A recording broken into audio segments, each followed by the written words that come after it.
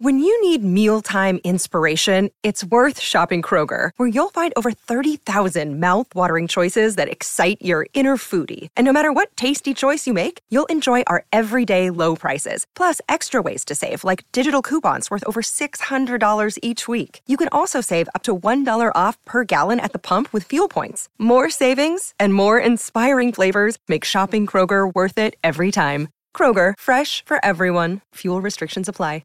Another day is here, and you're ready for it. What to wear? Check. Breakfast, lunch, and dinner? Check. Planning for what's next and how to save for it? That's where Bank of America can help. For your financial to-dos, Bank of America has experts ready to help get you closer to your goals. Get started at one of our local financial centers or 24/7 in our mobile banking app. Find a location near you at bankofamerica.com/talktous. What would you like the power to do? Mobile banking requires downloading the app and is only available for select devices. Message and data rates may apply. Bank of America N.A., member FDIC. When we think of angels, the images conjured are often quite similar. Radiant, winged figures with many human traits. We see this imagery in modern depictions as well as in classical art, so one would assume this is how they are described in biblical and ancient texts, but this is far from the truth. Angels take more of a spiritual form as opposed to a physical one. There is no real description of what an angel's true form is, but there are some descriptions of the bodies they assume. And be warned, they are very strange. So let's take a look at some of the different types of angels. In the 12th century, scholars divided all of the angels around God into categories based on a hierarchical system. In Christianity, this is sometimes referred to as the 3 spheres and the 9 orders of angels, because it describes a 3-tier system with 3 types of angels in each tier. Near the bottom of this hierarchy are the cherubim. The book of Ezekiel describes them as having 4 faces, each one representing something different. The lion represented wild animals. The ox, domesticated animals, the eagle, birds, and the human represented humanity.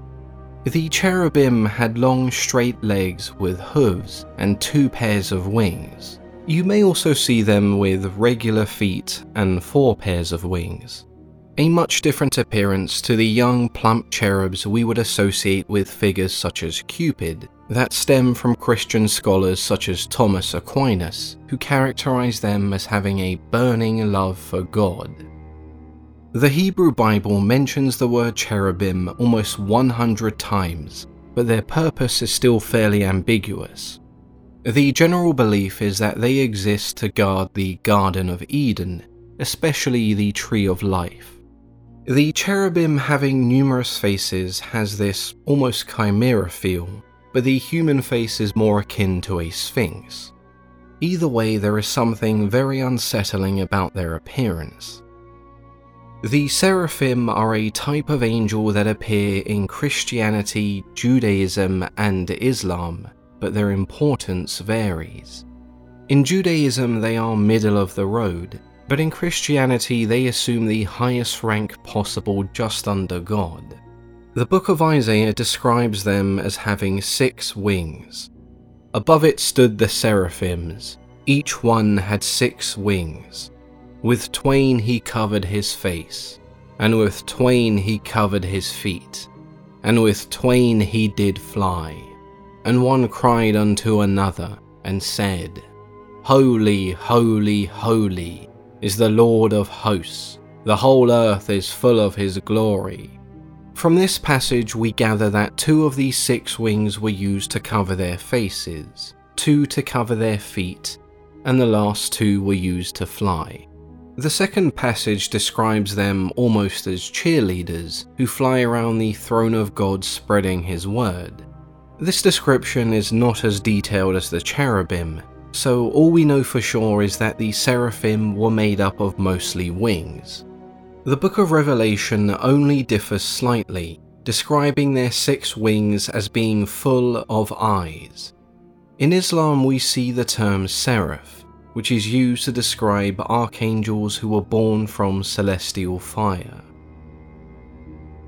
Next, we have the thrones or the Ophanim. These are about as far from a traditional-looking angel as one can get. In Christianity, the Ophanim were the entities that acted as chariots or transportation for the cherubim. They were giant interlocking wheels with wings and eyes that would reside in the part of the cosmos where material form began to shape. Like the seraphim, they would also chant God's glory whenever in His presence. The Book of Enoch describes them as the many-eyed ones, and places them in the same category of celestial being as the cherubim and seraphim. Their role here was much more than transportation. The Ophanim never sleep, and forever guard the throne of God. When Ezekiel has his vision of the great chariot, he describes all three of these angels as the guardians. But given the strange nature of what he's describing, some believe this was a hallucination. Others take Ezekiel's account as an encounter with UFOs, so no one really knows where they came from and why they look so strange. The Virtues are a group of angels who do not possess a physical body, but have control over the elements. They were referred to as the Shining Ones because they appear as sparks of light. The main role of the Virtues was to perform miracles for those who were deemed as deserving. They would receive orders from the angels above them and travel to Earth to perform these miracles. Once on Earth, they would assume a human form. There are several types of angels along with the Virtues whose primary form resembles a source of light. Angels are celestial beings. They are neither male nor female, and essentially they can take whatever form they desire. Is it a surprise that the angels who spend all of their time in the cosmos with God are the strangest and most unorthodox looking? No, not really. If you're talking about regions that are supposed to be outside of our comprehension, then surely the beings that inhabit them would also look out of place. Even if that means they resemble something you'd expect to see in a Lovecraftian horror, or perhaps the writings of someone coming down off an acid trip. It also makes sense for the archangels and regular angels to appear in a more human light, as they have the most human interaction. The further back you delve into various religious texts, the stranger angels appear to be.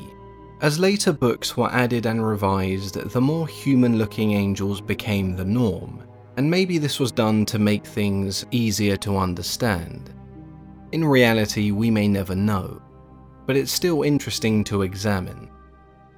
As always, I've been your host, Mythology and Fiction Explained.